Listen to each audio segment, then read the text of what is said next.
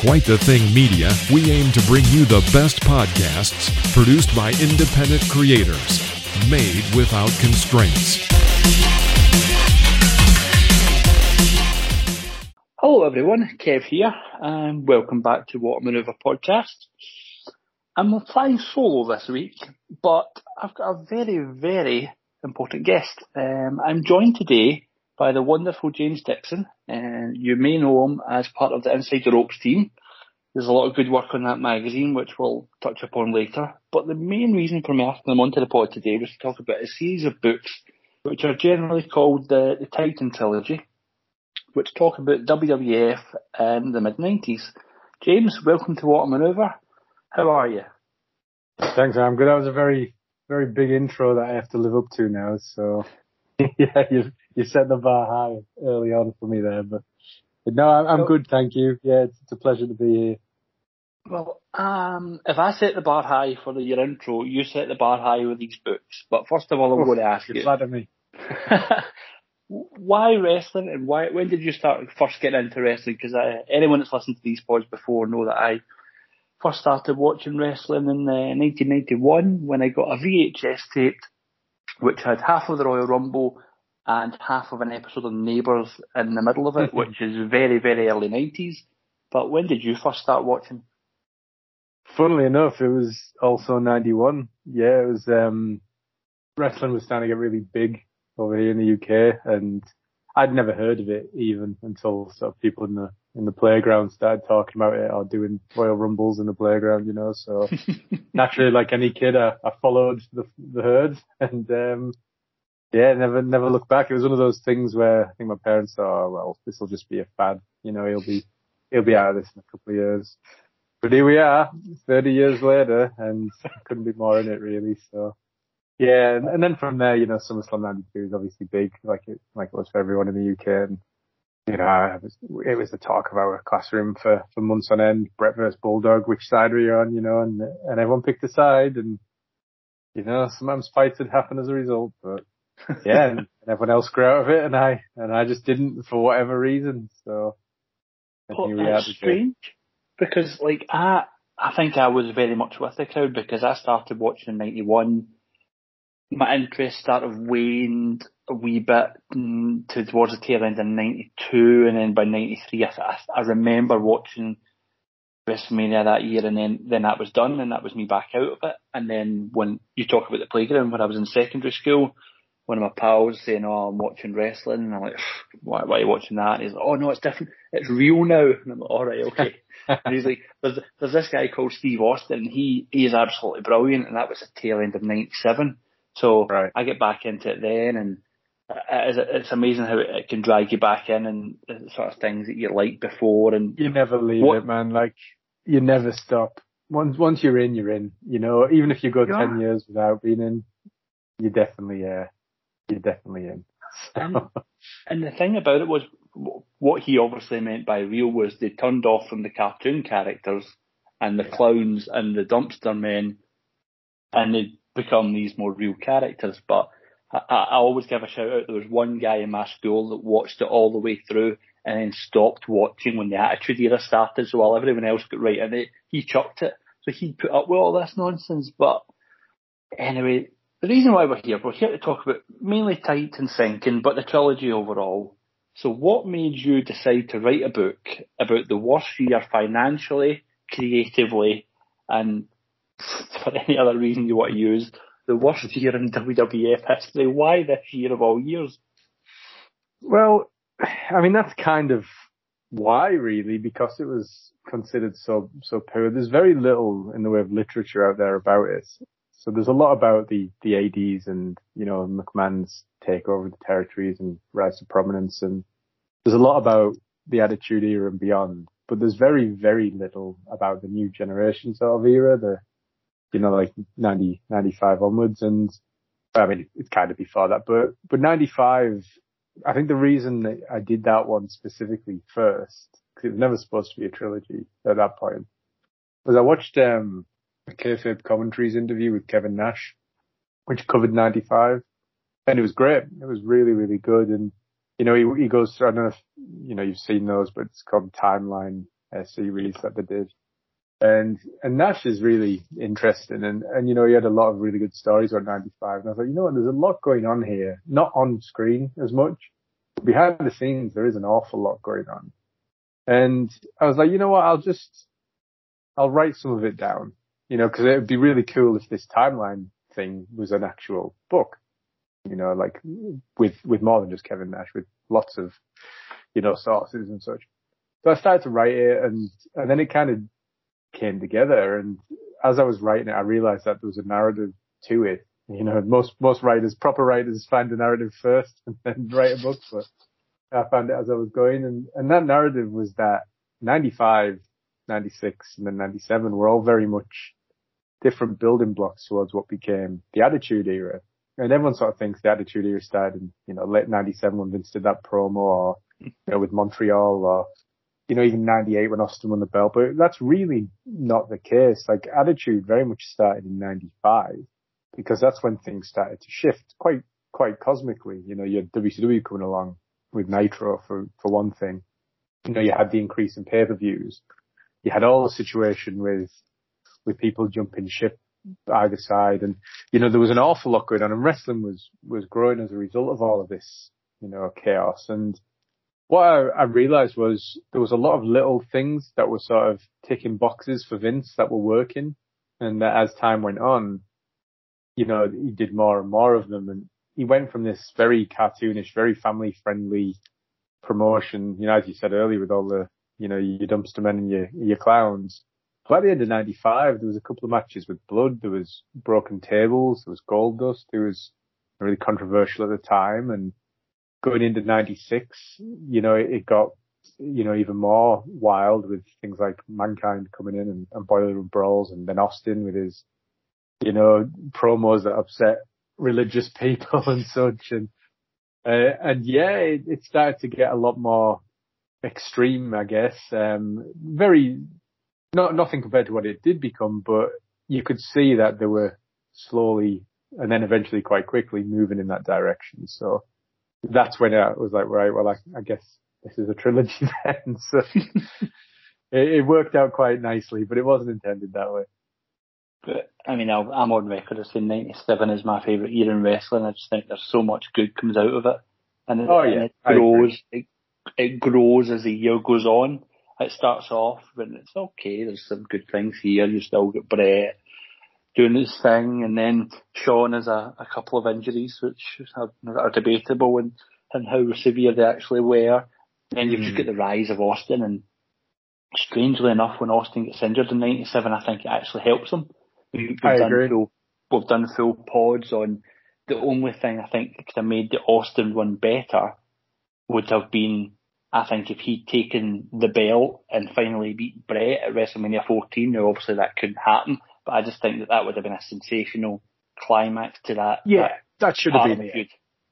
Yeah, that should have been the ending, but it didn't matter. Obviously, it didn't affect how big he became. I mean, from a story point of view, yeah. I mean, the thing is, that's the funny thing about that entire era is the whole story is really Brett versus Shawn, throughout, and the Click versus Brett and others. But in reality, it's actually about the rise of Austin and the change in this promotion and how it sort of shifts in its ideals. And then as a result of that, you've got Austin and McMahon himself becoming these two top characters, and Brett and Shawn are both gone, at the point of Austin's ascent, which is strangely poetic almost. It certainly ended the book nicely, so it worked quite well.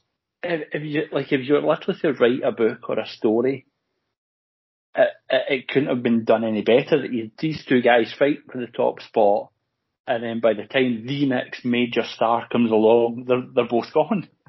Yeah, it's crazy. It's nothing like it. What was the sort of favourite points in 95 that you sort of looked at? Was there anything you sort of went, all right, okay. Actually, that's really quite interesting. Was there anything that really caught your eye and really got you interested in writing about it? Yeah, definitely. I mean, the key thing for me with putting that book together is there's so many false stories out there. And what I wanted to do was get the real story out there, which isn't WWE's version. It's usually not the wrestler's version.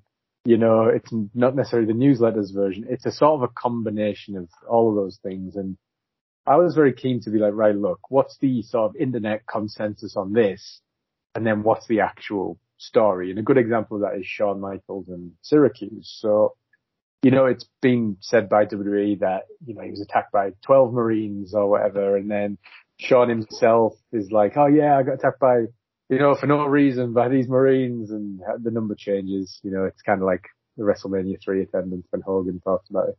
You know, the number does change. But, and then, you know, when you talk to some of the wrestlers, like they have different versions of it all. I was like, you know what, this is a really good story if I can get to the bottom of it. And what I ended up doing is contacting the lawyer. I managed to find through some investigative journalism. And I managed to get to the lawyer who represented the one person who gives Shawn a kicking. And he sent me the written affidavits from Shawn, from the guy in question, a guy, I think he's called Douglas Griffith or Griffin, from Davey Boy, from Sean Waltman. So I have the official documents that were written, you know, after the incident. And they do contradict each other, obviously. But then I managed to speak to some people who were there, like one of the girls in the club and things like that, and do some, you know, proper investigation, essentially. And then when you sort of weigh that up against what the outcome of it was, because that's the benefit of hindsight that you have with it being so long ago, you know sort of how it all played out. And the fact that the WWF just kind of dropped it really suddenly before WrestleMania 12, the lawsuit, and like, you know, we've decided not to pursue it. Well, the reason for that was because it was going to go to court. And this is what the lawyer told me when I spoke to him. It was going to go to court, and it was going to be revealed that Shawn Michaels, who was about to win the WWF title, was beaten up by one, you know, 19-year-old guy outside of a bar. So they didn't want that sort of headline, because it would have made headlines. You know, the media loved raging on WWF back then because of the, you know, the fallout from the steroid trial and all that kind of thing. And WWF was sort of you know, had a lot of black eyes at that point. And the WWF and Shawn were just like, well, look, we can't let this be headline news that our champion got beaten up by this one dude. And cause he wasn't even a Marine, he was a private, you know. So they were like, we'll drop it. And which kind of backed up the entire thing. And like the lawyer was really smart about how he was going to approach it. And that's how it got, you know, dropped. And I thought that particular story is a real sort of standout for that book, because it kind of tells you stuff that you don't know already. There's nobody else who knew that in wrestling. That was never written anywhere, any of that stuff in that sort of much detail. There's no one else had bothered to talk to the lawyer and read the stuff, because, you know, it's an old story. At the time, you obviously weren't going to get it. So newsletters weren't going to print all that stuff. And then after the fact, no one cares, and the internet just repeats the things that it thinks are true over and over again until they become true for the wrestlers and the fans. So yeah, that was a good one. And there's some other, you know, as we go on through the other books, you know, the curtain call is a good example of that as well, and what really happened and who really knew, and Vince giving it approval and then regretting it, things like that. And then obviously in 97, the Montreal one, which was a nightmare. I'll tell you. So who else did you speak to? Anyone else that perhaps, like, obviously you're only going to go phone Shawn Michaels and say, like, how many Marines actually kicked your ass? So, like, was anyone else, like, you obviously spoke to the lawyer, you ended up speaking to the people that were actually there. Was there any other people that were perhaps strange that you reached out to for any of these stories? For that specific one, because I had the written affidavits, I already had the official words of Shawn and Davey and Kid, who were the sort of three witnesses, I guess, and the people who were there as well. So, you know, there was a bunch of witness statements, and they're about as accurate as you're going to get because they were given at the time. Not that they're not, you know, they're not all true. Some of the stuff in them, of course, but yeah, I think with that one, and that pretty much covered it. But then you kind of had, you know, other people's thoughts. So Bill Watts, you know, saying that he would fire Shawn on the spot. But Bill Watts would have fired any champion they could beat up in a bar, wouldn't he? That's what we always hear from JR. Yeah, he would have. I mean, the thing is, with Bill Watts, though, he was there until literally a couple of days before that happened. So you know, that could have happened. I mean, I don't think Vince would have let it happen, but, you know, and that would have led to Bill Watts leaving sooner than he did. So, you know, but yeah, with the others, I mean, I talked to a lot of people. Off the top of my head, I can't remember who, but over the course of the books, we talked to, you know, we talked to Jim Cornette in quite a lot of detail. We spoke to Ken Shamrock. I need to stop you. You've mentioned my hero, Jim Cornette, my hero. Cornette. How was he to deal with? He's a gem. I listen to his podcast every week. We're recording this a week after the sad passing or so of Beautiful Bobby, which was a very, very hard listen. Cornette's usually in gimmick, but his wrestling knowledge is second to none.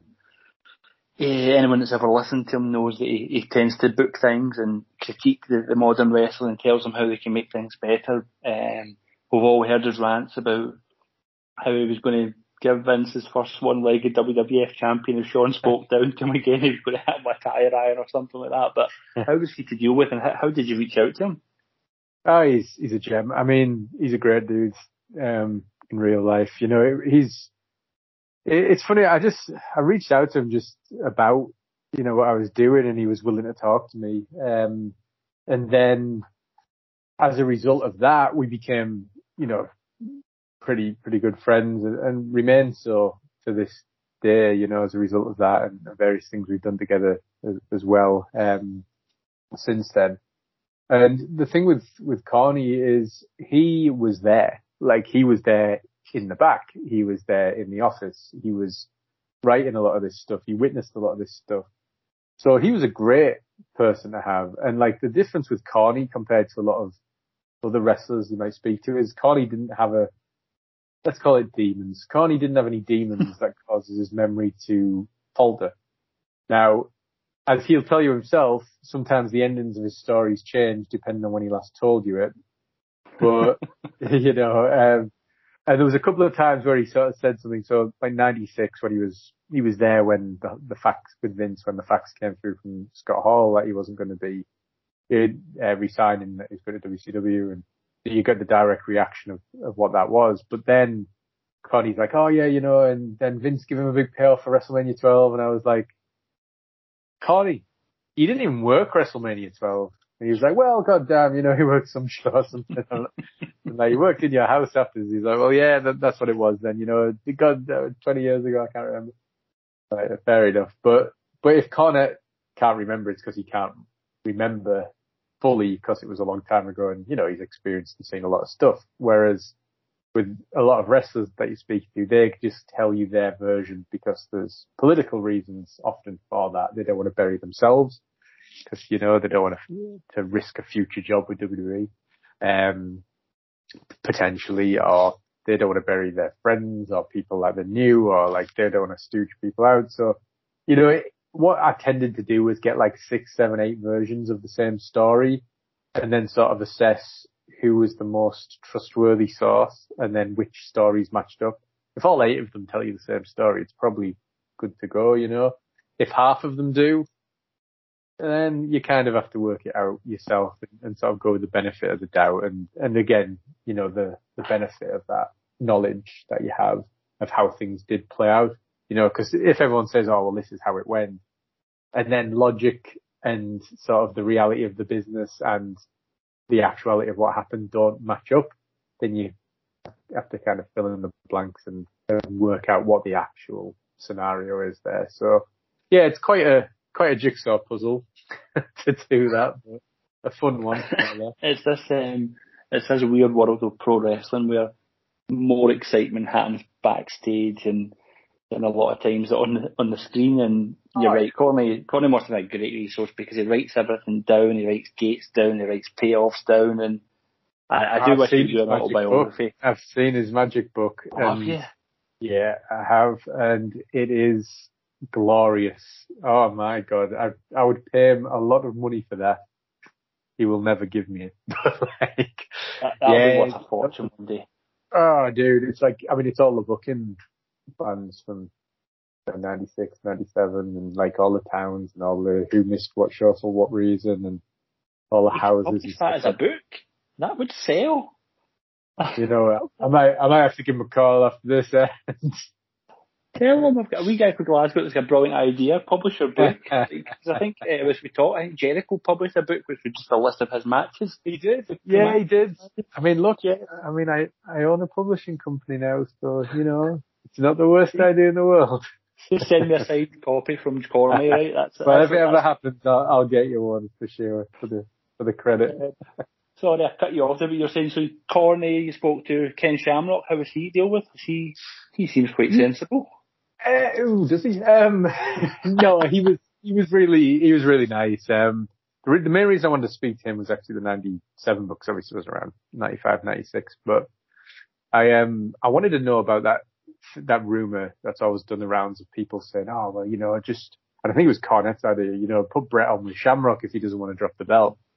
So I wanted to ask Shamrock, look, if they'd come to you and said that, what would you have done? Because Brett trained Shamrock, or he helped train him. And Shamrock was like, I would never have done that. Like, it was so difficult anyway, because I was coming from the world of real fighting and everyone thought I was going to shoot on them and hurt them. A lot of people didn't realize that I was a wrestler first. And I knew what I was doing. They just thought I was this dangerous, the world's most dangerous man, they thought it was a shoot. And he said, like, if I'd have done that, no one would have ever trusted me ever again. That would have been it for me as a wrestler. I would have lost respect for the boys, and I never would have done that. But Brett, I loved Brett. He was a friend. I respected him. He helped train me, so. And I thought that was really interesting to sort of have that, that alternative version of, that reality, because people are always like, oh, true, just Brett with Shamrock. It's like, yeah, but what would have happened? And the answer is nothing. Shamrock would have done the job for him. So. Yeah, he was good though. I mean, he was a little bit political because he wanted, at that point, he was desperate to sort of get back in WWE, and he couldn't quite understand why he hadn't been, like why he'd never been welcomed back. This was before he went back to Impact and stuff like that. But yeah, he was good. Like, he was willing to answer things that he could remember. Couldn't remember everything, but what I found with people like him, and anybody I spoke to really, what I'd do is sort of ask them things like, say the Montreal locker room. What are your memories of it? What did it look like? Who was there? Who were you sat with? Because then what you can do is get all that information together. And again, it's the jigsaw, and you build this picture of what that scene was. So if you were making a movie of it, in theory, you should be able to read those books and it's described to you. You know who sat around. You know what it looks like. You know what color the floor is. Things like that. So you can really get yourself in that environment. Like, you would if it was a fictional book, you'd be descriptive and talk about it. Yeah. And I was very keen to have that. So anyone I spoke to, even if I didn't get anything great out of them, in terms of revelations, it was really good to get that sort of, Ken, who were you sat with, when Brett punched Vince? Who do you remember seeing? How do you remember it going down? And then it all kind of comes together as a result of that. So yeah, everyone I talked to was really useful. I say the three of them are absolutely brilliant.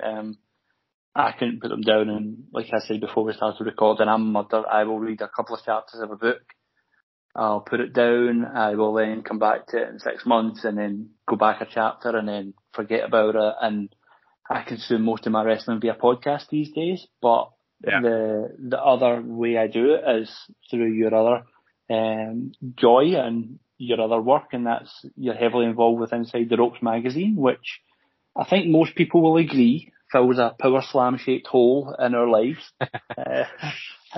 What is it you do there, and how did you sort of get involved with that?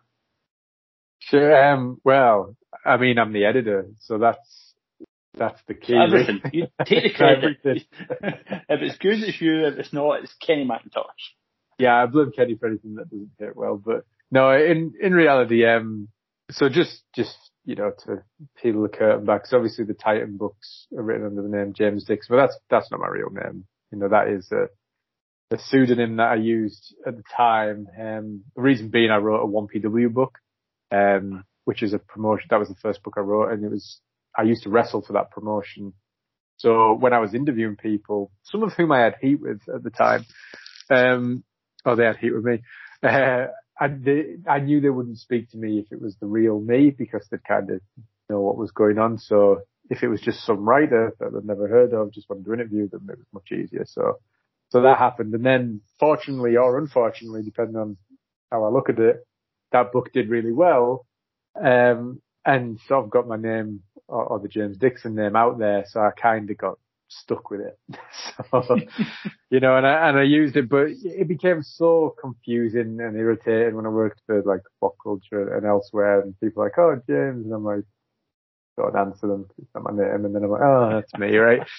And I was just like, you know what, like, when we started with Inside the Ropes mag, I was like, you know what, I'm just going to can this name. No one's buying this mag because I'm editing it anyway, and anyone who might have been will soon figure it out. So I'll just use my real name on this one, and from now on. So yeah, so if you like, oh, I buy Inside the Ropes magazine, I've never seen James Dixon in it. Well, you won't now, but you'll have seen Dan Richardson, which is in fact me. The editor of this fine publication. And so to answer your question, the reason it came about was I'd done some stuff elsewhere, with What Culture, as I said, and I was at Wrestle Talk for a while. And I wasn't particularly happy, with what I was doing there for various reasons. The main one being that, you know, I wanted to be doing something that I was in control of rather than answering to somebody else. And I wanted to do my thing my way. Because, you know, nobody likes working for the man if they don't have to. I would much rather be the man, you know, the low rent nature boy or something. And I was, and I spoke to Kenny, and Kenny and I have been friends for a long time and really close for a long time. We've always wanted to do something together. And to be honest, COVID hit, and as awful as COVID has been for everybody, you know, it had its positives as well. And the positives were that I all of a sudden had a lot of time. Kenny had a lot of time. We couldn't really go anywhere, do anything. So how about now we get together digitally, you know, not in person, and do this thing. Like, he loves Power Slam as much as I do. And we were like, you know what? Why don't we just do Power Slam, but not call it Power Slam, you know, like, why don't we just do that? And, you know, Finn Martin's a good friend of ours, so he came on board. We know a lot of people, you know, Bill Apter, Keith Greenberg, and, you know, there was loads of others at the time, there's loads more now, all of whom have worked in, you know, wrestling print media for a long time on, you know, your classic mags from the past, you know, your PWI and WF magazine, Raw magazine, and, you know, everything in between. And we're like, well, let's do it ourselves, you know, Inside the Ropes as a following. People know it. People support the brand. People support Kenny. And so we did. That's exactly what we did. We're like, let's launch this thing and see how we do, you know, and it was just an online thing at first. Like, it was obviously print, but like, it was only available online at first, and then it got a really good response. So as it grew, we managed to get into the stores, get in Smith's, which was a big goal for us. You know, we wanted to do that like after a year, and we managed to do it after sort of 8 months, which was fantastic for us. And yeah, we're now back. Got a wrestling mag back on the shelves, and very much in the spirit of Power Slam. A lot of the same writers, a lot of the same features, you know, and that's obviously by design. We are aware that there's a big hole, and ultimately, if we break it down away from all the, you know, the corporate talk, the reality is we're both big Power Slam marks, and we miss it, and we want Finn Martin to write stuff that entertains us, so we came to do so in a magazine that we pay for rather than him paying for. So. That's what it is. I'll be honest, as I said to you before we started recording, I bought issue 1, said I love it, and I've subscribed to it. My new issue will be dropping this week, I think. It will indeed. They arrived in my office 2 days ago, so they will be in fact on their way to you now, I believe. A week. Well, the only complaint I've got, and you're the man to talk to, I love that crossword. I love that crossword. Literally, the first thing I would do would be flip to the back page and do the ones that I knew, and then go back to the ones I didn't know later. And we get it back. Dude, look, I'll tell you why the crossword's gone, but I will give you some good news as well. The crossword took me longer to do, because I did them. I did every one of them, right? And they took me longer to do than the rest of the magazine combined. Because making a crossword, so people say, oh, there's programs out there you can use, and yeah, there is, but they've got limits. And also, wrestling is very specific. You know, you can't use a random word in this crossword. It's why, like, the answer Amy comes up about 20 times, or if you look back, you know, and why Kamal is in at least 3 or 4 times. It just happens to be the letters that fit. And then you've got to figure out the question. It's like, okay, the answer is Kamala for the 3rd time. So how can I do a different clue? And you don't want it to be too easy because, you know, it's got to last you a month. So then it becomes a quiz. It's essentially a quiz word, isn't it? It was like, it's like, all right, who was the guy who did this at WrestleMania 3? You're like, oh man, I have to really think about that, you know, rather than it just being fill in the blank, something Steamboat. It's like, I could do that one easy. So to try and make it really hard and, you know, so it could last you, but also the time it took to do it, it was just ludicrous. I was like, you know what? I can't do this every issue. It's killing me. Like it is.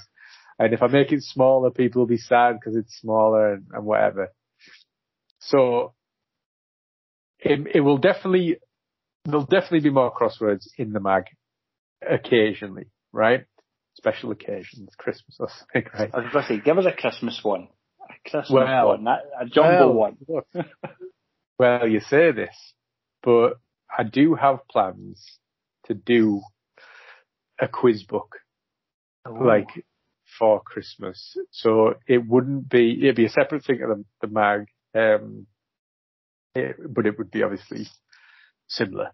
And it would be crosswords, all wrestling related crosswords, some word searches, some arrow words, some general quizzes, all that kind of stuff. The kind of thing you'd buy in Tesco for 50 cents, you know, with a book full of quizzes. I don't know how I can do wrestling Sudoku, but I'll find a way, somehow.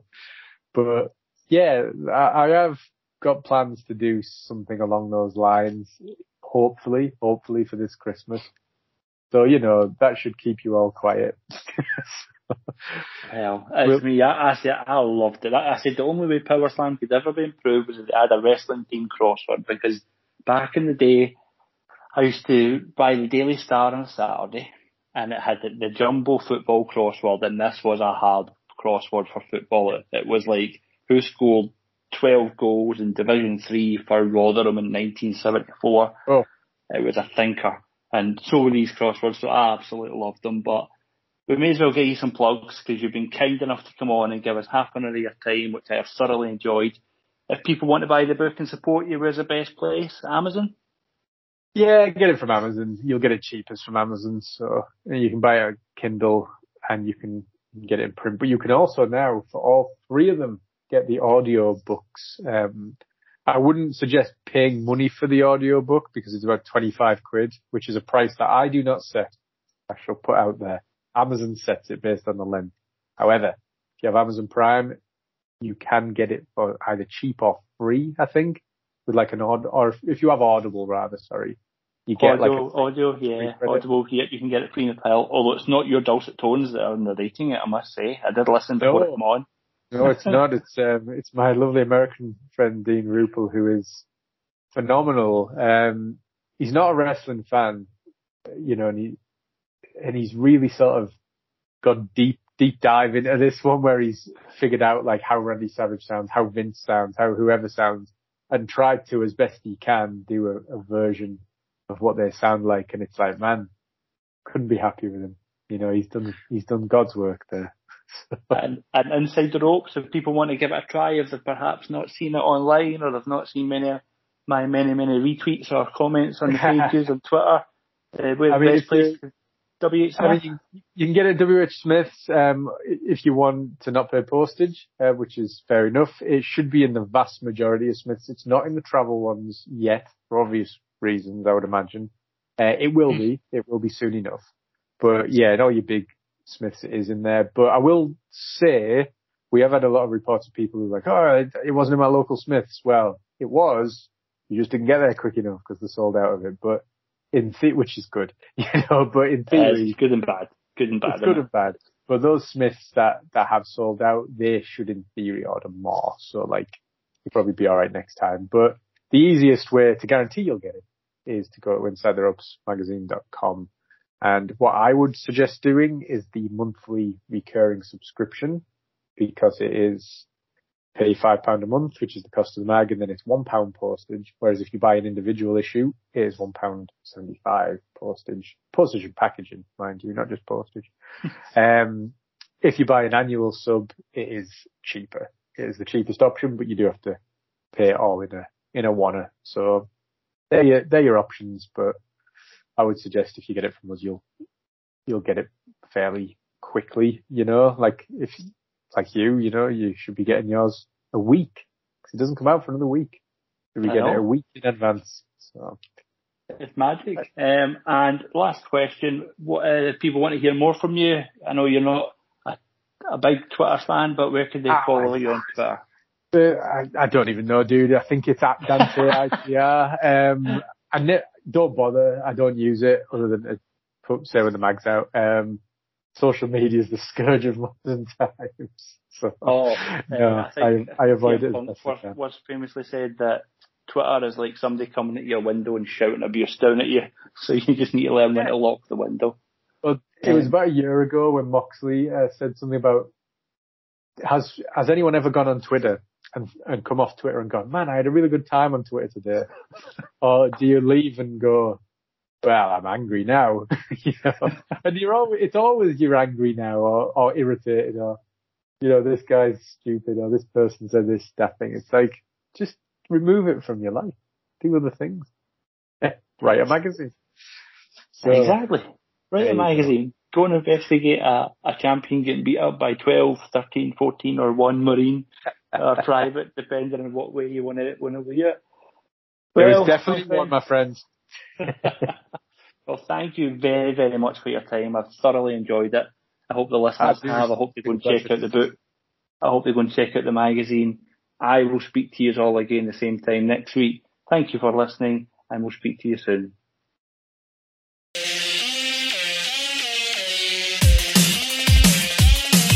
At Quite the Thing Media, we aim to bring you the best podcasts produced by independent creators, made without constraints.